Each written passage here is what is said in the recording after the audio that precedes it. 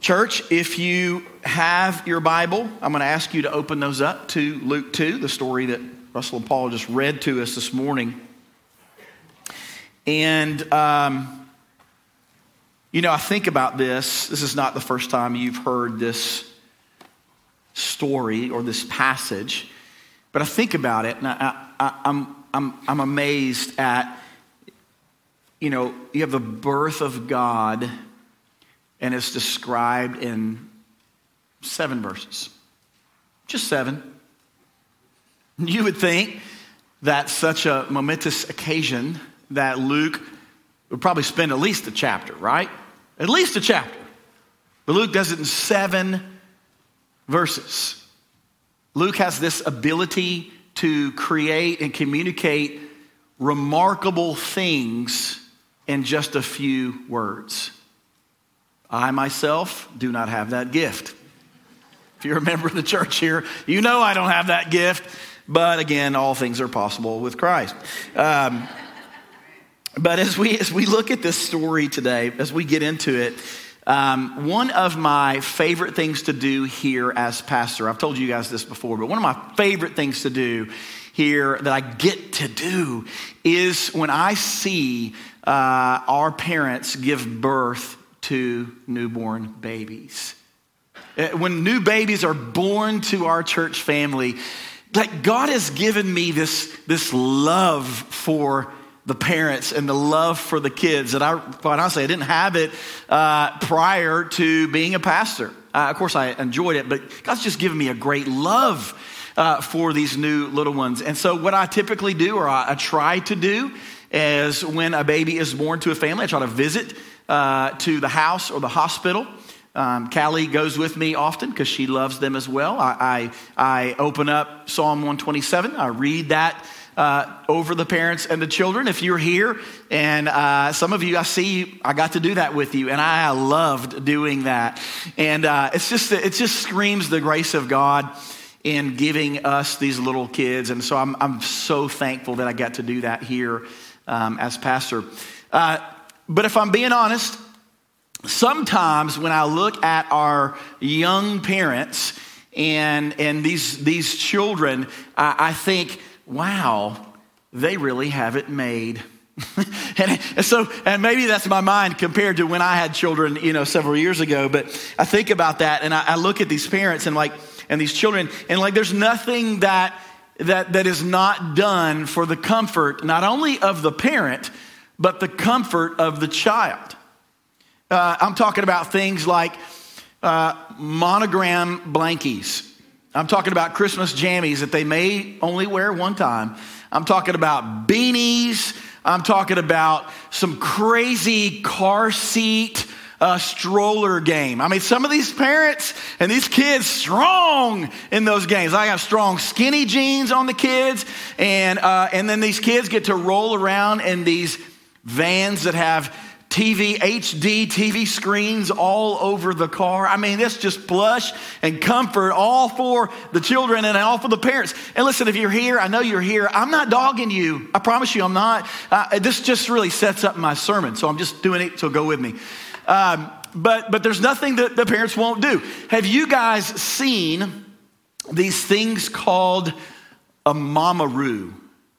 Anybody? Mamaroo? Okay, well, I'm going to educate you today. I didn't know what it was either. I had to Google it. But here's what a mamaroo is. A mamaroo basically is a glorified bassinet, right? It's high tech. And if MTV Cribs had a show for babies, the mamaroo is where they want to live. It's blinged out, it bounces, and it Bluetooths.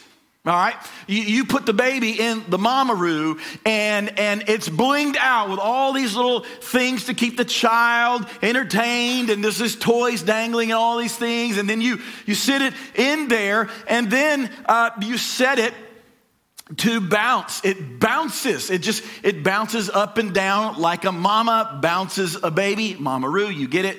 And so it's just doing all these things, and then you Bluetooth the thing. It's got a Bluetooth on it. You sync it to your phone, and you can set the songs and the music that just kind of play over the child as it sits there. It is incredible.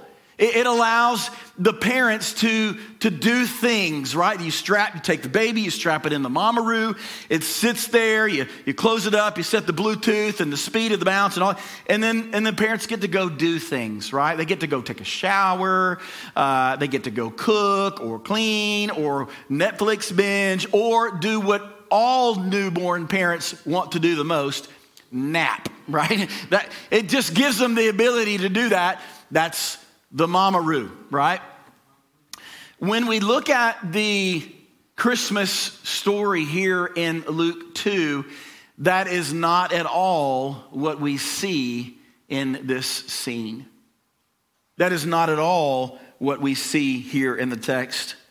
We should be all struck by the emphasis on where Luke tells us that the sinless Son of God was laid. The truly only perfect baby that was ever born on the face of the earth, the sinless Son of God, was not laid in a luxurious mamaroo, but in a lowly manger. In a lowly manger. Luke's the only gospel writer that uses the word manger. 3 times he uses this phrase in the Christmas narrative. What is a manger? I've got a physical illustration for you today. I want you to see a picture of a manger.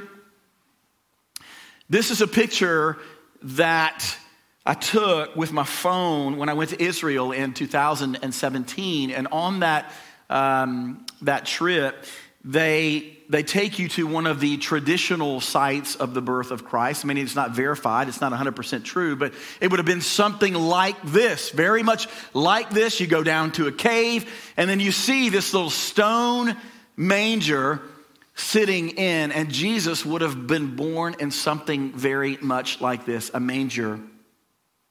A manger is a feeding trough for stinky, sweaty, slobbering animals. And I know that this is not the first time that you've heard this story. You've heard that Jesus was born in a manger from 100,000 times probably, but I want you to think for just a moment. I myself never want to get numb to the fact that Jesus was born in a manger, and I hope that you don't either. But think about it. The event that changed the history of the world forever, God abandoning his royal throne room, God doing that, entering the physical world, time and space, as a baby, and he chose to lay down in a barn animal bassinet. Heaven opened up its most precious one of all, the God-man Jesus, the most precious that ever came out of heaven, Jesus, and chose to lay his humility, his majesty, and his holiness in a stinky sheep pen. Why? God could have done a million other things. Why a manger? Clearly, this is not just some simple description in the story of the birth of Christ. Luke wants to communicate something to us. There's something about the manger, a message that he wants to tell us about the manger, about the one that was in it and what he was called to do. There is a message in the manger, and that's what we're going to look at today, the message of the manger. Now, there are 3 things that we're going to see as we walk through the text. The first thing I want you to see is that the manger is not a mistake. Second thing we'll see is that the manger is a sign. And lastly, we will see that the manger is a message. All right, so let's look at these 3 things together. The first one is that the manger is not a mistake. The manger is not a mistake. Now, if you read this story superficially or on the surface, shallow, it can look like the first advent of Christ, the first coming of Christ, was just this. The reason that he ended up at a manger was just kind of the result of bad booking, bad luck, fate. Maybe those are the reasons that it happens there. Maybe it's because it's just a big fluke that he ended up in the manger. Or possibly reading the story, and we can look at this manger as a mistake, because we see in the text it says there was no room for him at the inn. Let's read a little bit, or let's examine a little bit more and to see if that's actually the case. You know, Luke opens the passage not with a once upon a time fable, fairy tale. Some say the birth of Christ, fable, fairy tale. You know how you don't start fairies and fable tales? In those days, a decree went out from Caesar Augustus. That's not how you start a fable, right? The reason it is because this is a true historical fact. A true historical event in human history documented by a physician, not a fable writer. The story here is written in the fourth quarter of Mary's pregnancy. It says, in those days, a political census was decreed by Caesar Augustus, the most powerful man in the world, that all men should go to their hometown, the place of their birth, in order so they could do this political census. Now, Joseph and Mary at the time, Joseph specifically here, was in the town of Nazareth. That's where he was. That's where his residence was. But now it says here that he had to return to his hometown, which was Bethlehem, because Joseph was from the lineage of David from Bethlehem. So Joseph has to make a trip to Bethlehem, and Mary, as his wife, follows her husband, right? A great move there. That's awesome. I'm going with him. So they have to make this trek to Bethlehem. 100 miles probably to this good-for-nothing town. And he packs up his wife, who's pregnant. She's about to pop, probably throws her on a donkey. They get down there. Joseph's got to walk. This journey must have been extremely, extremely hard. Think about the circumstances surrounding their 100-mile trip. She's on a donkey. Joseph's on foot. He's not wearing New Balance or Skechers or anything like that. They're walking on dirty roads, sore feet, hot, hungry, probably cold. I don't know all, but I just know it wasn't good. And you think Mary's getting ready to have a baby. This is how she's spending her baby moon? She's not having a party, not a shower for Mary. She's not going to the nail salon or the day spa to get ready for this big day. She's just hoofing it with Joseph. This is a very, very hard journey that didn't have anything to do with comfort. They get to the place, Bethlehem, and we are told that there was no room in the inn. No shower to take, no midwife or mom to hold Mary's hand during the pregnancy or during the delivery. They enter a stable because there was no room. They enter the stable, which is somewhat like a cave. They go down in there, and the stable stinks because that's what stables do, right? They stink. There's a stench. There's a repugnant smell of a stable. This is disgusting. Ground is hard. The stench of urine and dung are everywhere. Probably cobwebs. Maybe mice running around the floor. I don't know.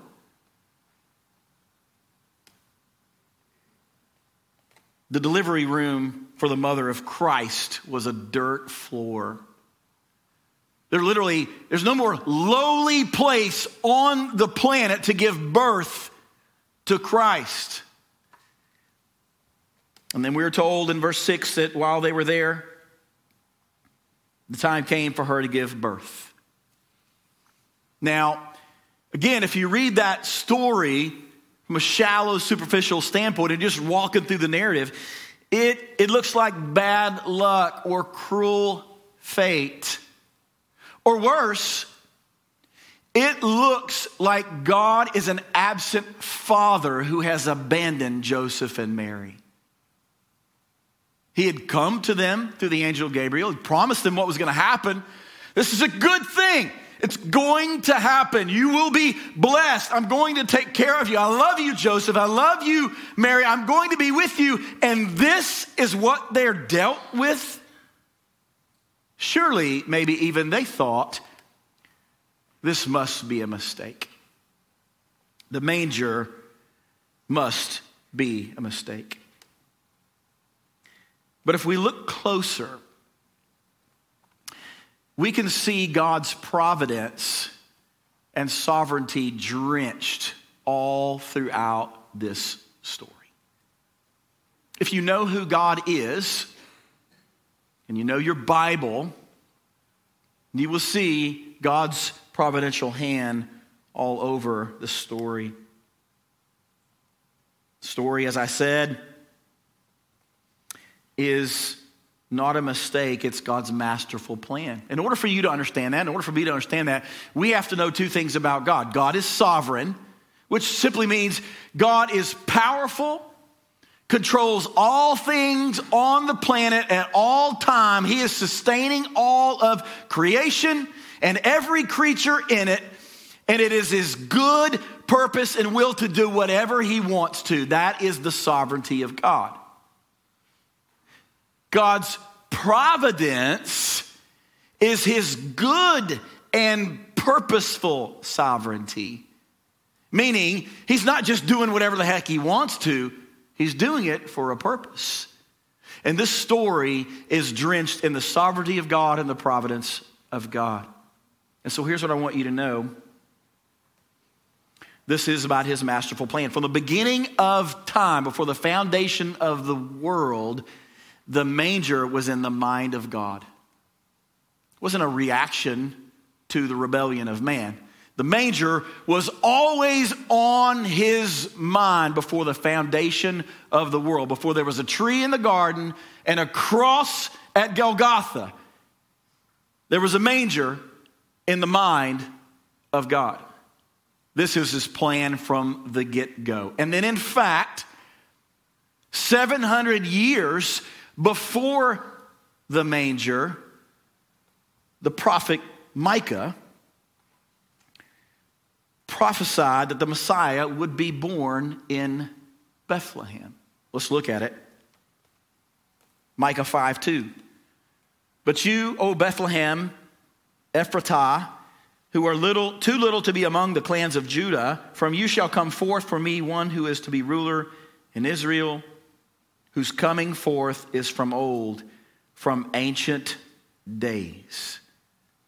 So God planned it before the foundation of the world, and 700 years prior to the manger, God said, my son, the promised one from Genesis 3:15, would come, and he would be born in Bethlehem. He would be born in Bethlehem. But how is this baby going to be born in Bethlehem when its mama and Joseph are in Nazareth? There's no reason to go to Bethlehem. It's not where they live. How's God going to get this baby born in Bethlehem, 100-mile trip for Joseph and Mary? How's he going to get him there? Doesn't look good. The birth's coming up, and they're not there. How will God get his one and only son to his birthplace? Here's how. He wielded the heart of the most powerful man in the universe, Caesar Augustus. He put it in his heart to have a census, a decree that would require all people to go back to their hometown. You might say, wait, hold on. How did God do that? Looks here like Caesar called the decree, right? He called the census, right? Look with me in Proverbs 21:1. The king's heart, Caesar Augustus' heart, is a stream of water in the hand of the Lord. He turns it wherever he will. God turned the heart of Caesar Augustus to make a decree, a census, to get Joseph and Mary to Bethlehem. They're not there because of Caesar Augustus. They're there because a sovereign, providential God got them there. He's orchestrating the whole thing. He's orchestrating the whole story. All these things that are unfolding here in these 7 verses, God is not pacing heaven, walking around, I really hope this works out good. Like, I got to get him there, and it's like the 3rd trimester, she's not there. I don't know. I hope it all works out. Oh, I hope Caesar really does this thing. I don't really know what's happening. I hope this works out. That is not the God of the Bible. God is sovereignly working the whole thing. He's showing that he's sovereign over history, over geography. He's sovereign over kings, societies, culture. He's moving all of these things according to his good and purposeful plan. And if you understand that, it's a ludicrous thought that God could not provide a room in the inn for his son. It's ludicrous. Jesus was laying exactly where he was supposed to be laying, an animal trough. This was not a mistake. This was the master plan of God from the beginning. What does that mean for you and me? It's a nostalgic story. What does this have to do with me? Now, we have to be careful here. Sometimes we read our Bible and we're a little bit too me-centered. What does this mean for me? Yes, we don't need to read our Bibles that way, but there are also times when we read this and we say, what does this mean for me? How does this story impact my life today? Here's the way it impacts your life today. Just like the manger was not a mistake, everything that's happening in this world today, including the things that are happening in your life, are not a mistake. Everything. Everything that's happening in our world today. Politics, economy, world war, the cultural issues that we face today is not ultimately a mistake. Is it evil? You better believe it is. But when we look at the world unfolding before our eyes, we do not need to say this is a mistake. God is sovereignly working all things. He's willing and working and turning the hearts of presidents and politicians today to bid his will. He's over geography, human history. This same God that we've just read about in the story is still doing these things today. And so if we understand that properly, then we are not a bunch of alarmists who watch CNN and then go freak out at what's happening in the world, do we? If God is sovereign and it's not a mistake and he's working all things together for some kind of good that we don't quite see, we don't run around in the world and say, what is the world coming to? We know what the world's coming to. It's coming to fruition.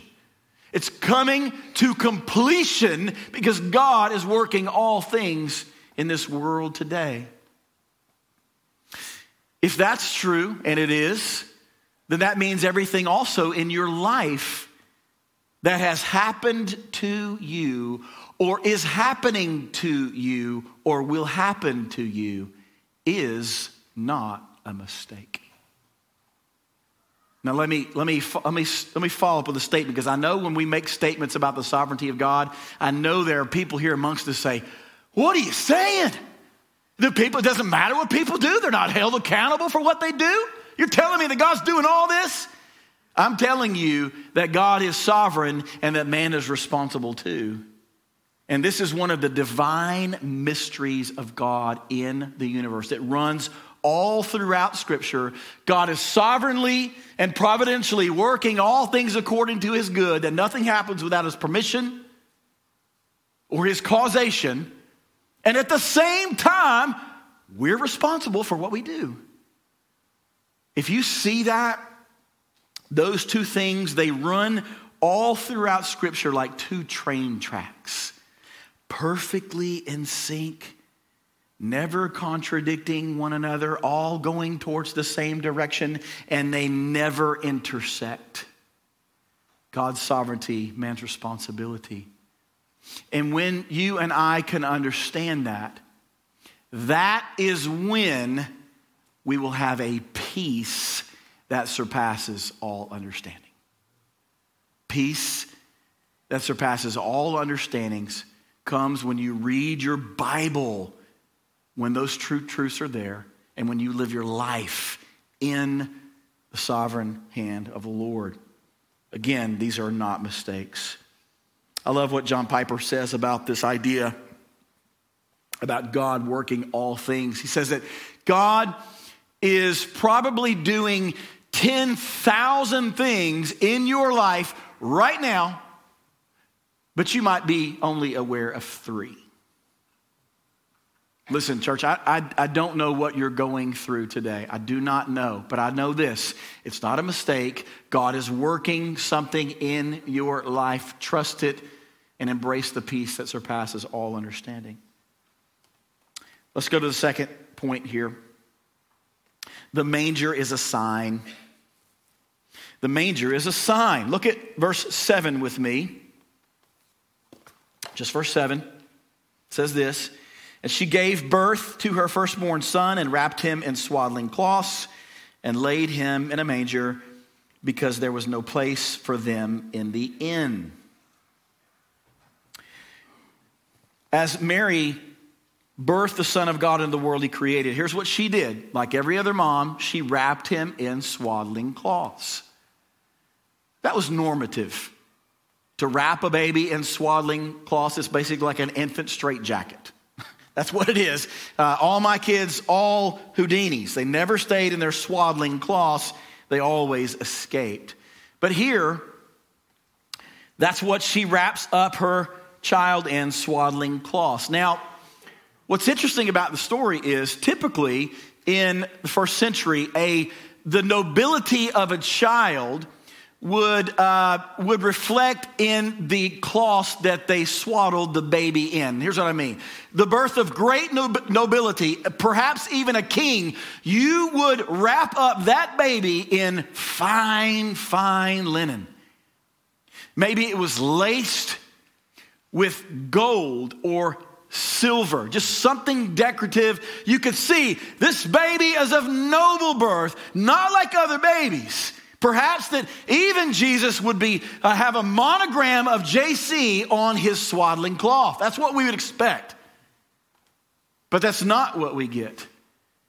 Jesus is wrapped in the same swaddling cloths that every other common baby was born into.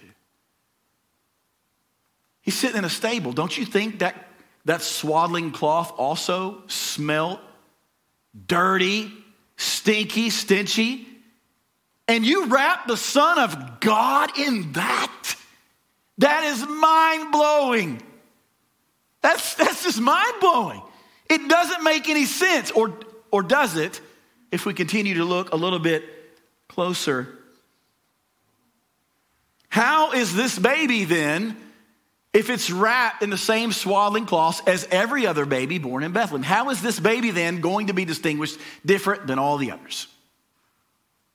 Well, if you fast forward a little bit in verse 11, we get a sign of what's going to be different about this baby. We have the shepherds out in the field by night. The skies explode with the glory of God, and light shines so bright, and they tell the shepherds the good news. Today is born to you Christ, Savior the Lord. And he said this, the angel of the Lord said this to the shepherds about a sign. Look at 11. For unto you is born this day in the city of David a Savior, who is Christ the Lord. And this will be a sign for you. You'll find the baby wrapped in swaddling cloths. We already said that, right? So the swaddling cloths is not the sign. What does Luke say the sign is? He's going to be lying in a manger. The manger is the sign. Every other baby in Bethlehem was wrapped in swaddling cloths. But there was not another baby in all of Bethlehem. No parent would ever dare put their child in an animal trough. Much less a king, right? But this is the way that you'll know this baby is the Savior of the world, is because this baby is going to be laying in a manger. The manger was the sign. You find the baby in the manger, and you will find the King of Kings. Now, signs do something. What do signs do? Signs point, give direction. They point to something, right? No one drives to Florida and sees the Florida sign and gets out and says, we made it. We're at the sign. Let's just pop up a tent here and have a vacation right by the sign. You don't do that, right? Because the sign points you to something. The manger is the sign.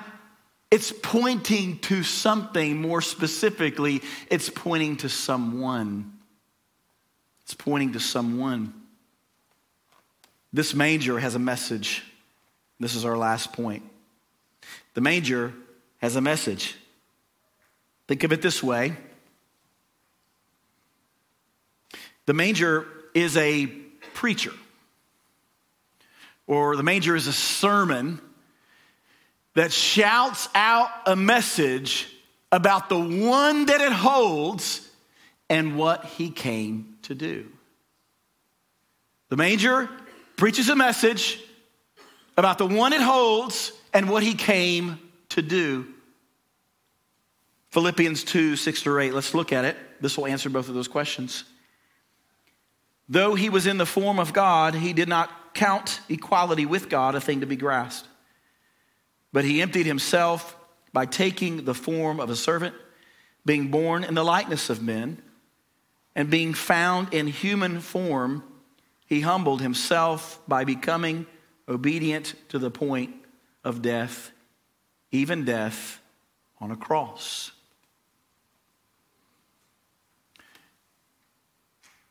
The manger preaches a message that the baby in the manger is not just a baby in a manger.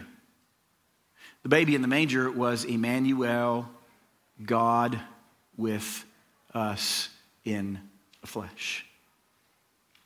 The manger also preaches a message about what this baby, God in flesh, came to do. What did he come to do?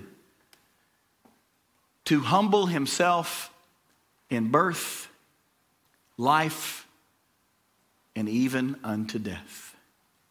Jesus came to humble himself in birth, life, and death. Think about his birth for just a moment. Jesus came in such a humble way to show us that he is accessible to all people. He's accessible to all people. He wasn't protected by military armed guards or royalty. They weren't around the stable. They weren't around the manger protecting. Hey, I need to check your credentials before you get in. You don't have a VIP pass. No. Anyone could access him because he was so low. The message of the manger is that all people can approach God. He is approachable and he is accessible. Not for the wealthy, not for the royals, not for those who have a lot of money or religious profiles or whatever. No, he came so that he would be accessible by all people. People like you and people like me. Now, in the same way, Jesus came in a humble birth. He lived a humble life, didn't he? His whole life was lived in humility, and even he humbled himself to death. Even death on a cross. That's what Paul just told us. Jesus did not come into this world to be pampered in a palace. Jesus came to the earth to bear our punishment, to bear our shame, to be a propitiation for our sins. It's why he came. He was born to die. And he did it in humility. The birth, the life, the death of Christ, from cradle to cross, shouts a message about humility. Shouts a message about humility. He became one of us so that we might become one with him. Church, this is really, really great news. And I want to tell you why it's such great news.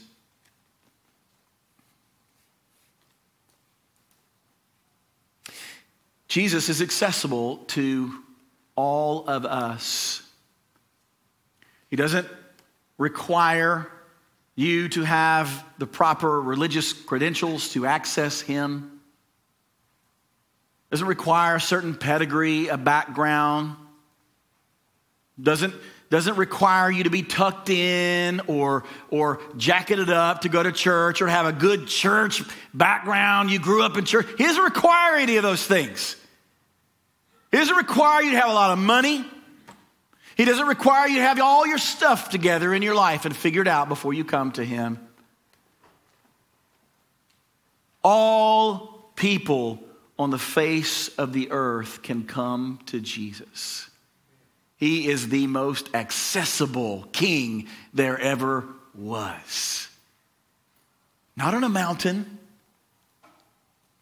God's not on a mountain. And we have to climb to get to God. When I hear people make those comparisons about religion, religion says, hey, God's on a mountain. There's all these different ways up. You go your way, I'll go my way. We'll all go in the same direction. It doesn't really matter, right? Wrong. Wrong. We'll never get to the mountain. We will never climb our way to the top. But the good news of the gospel is he has made himself accessible. He came near. He came low down to us in a manger. This is great news. There is no stairway to heaven. It's by falling on your face, going really, really low. All these things are accessible. Jesus is accessible. Salvation is accessible. Forgiveness is accessible. Eternal life is accessible for all of us by this baby in the manger. But there is a certain posture, there is a certain character about us of how we have to approach Jesus. Here's what I mean. we have to approach Jesus the same way he approached us, in humility. So just imagine for just a moment. You want to access this Jesus. You want the forgiveness. You want salvation. You want eternal life. You want God.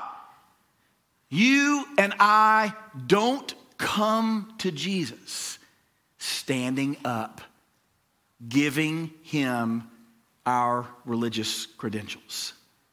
You don't come to Jesus like that. You don't come to him and say, Jesus, I've been baptized 5 times just to make sure. I was in church every time the doors are open, Jesus. That's coming standing up.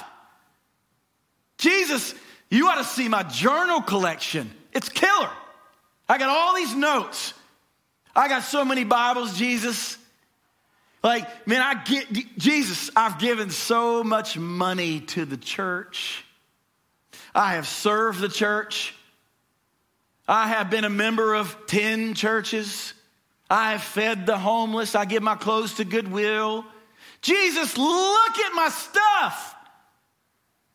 And to people who come to Jesus high and lifted up, he will humble you. Those who exalt themselves, Jesus will humble you. And you, if you're trusting in those things, you will not see the face of God. You will see the back of his head. In order for us to access Jesus, access salvation, forgiveness, eternal life, we have to come like him, really low. Really, really low. Face on the ground. Nothing to offer Jesus except the sin that made salvation possible or necessary. You don't come to him bent down. Some people, it might be you today, you're like bending down with this Jesus thing. Yeah, I want to go low, but I'm still trusting in me somewhere. I'm still thinking, there's just no way it can't be this good. I got to contribute to this Jesus. So you're bending down looking at Jesus and you're not on your face. You got to get on your face. You got to go low to the dirt floor like he did when he came into the world. You have to throw yourself down to Jesus. Have you ever done that? The band's going to come out. And I want to give just this opportunity again for anyone that might be here today and you might find yourself, I get the Jesus thing. I go to church. I'm religious. But in the back of your mind, you're like, I really trust in me to some degree. Like there's something in us, by the way, it's a sinful thing that will carry the rest of your life. Even those who've walked with the Lord forever and ever. There's like this growing dependency for us to trust in us and what we're doing to make us right with God. We'll never stop fighting that, by the way. But maybe you're here and you're not fighting that. Maybe you have truly today been trusting in you. You're bent down looking at Jesus, but you've never actually gone to the lowest possible place of being undone, completely, beautifully wrecked before Christ. If that's you today, would you hear the good news? Jesus says, if you go low, when you humble yourself before him completely, you know what he does to you? He exalts you. He takes your face and he lifts it up. He pulls it up and says, now you're welcome into my kingdom.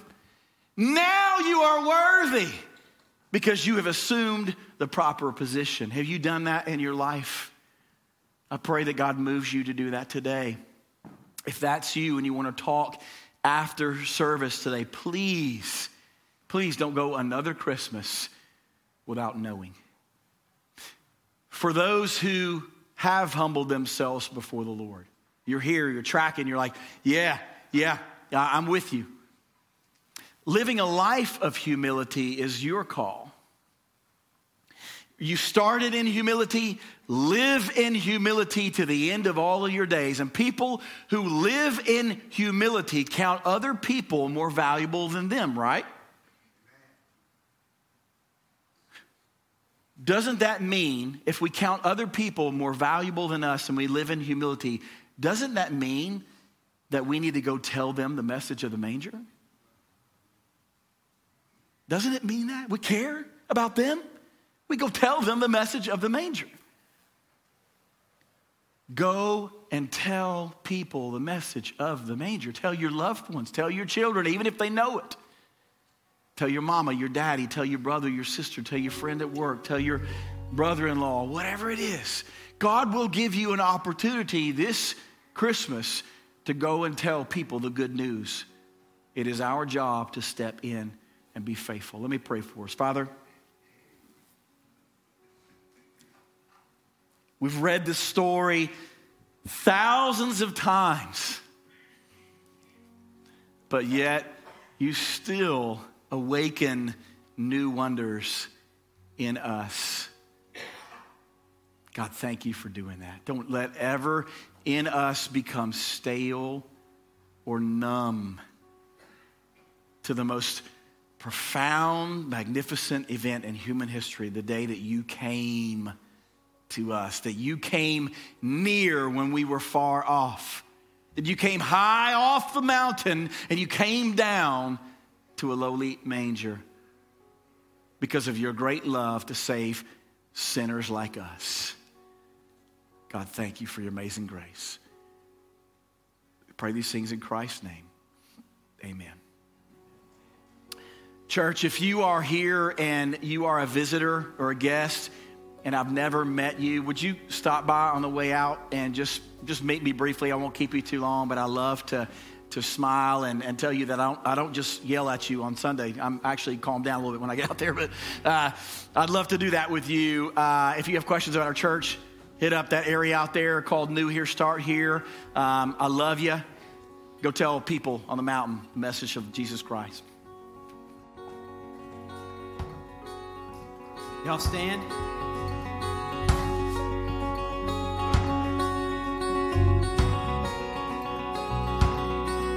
Well, shepherds kept their watching for silent flocks by night. Behold, throughout the heavens there shone a holy light. Go tell it on the mountain, over the hills and everywhere. Go tell it on the mountain that Jesus Christ is born.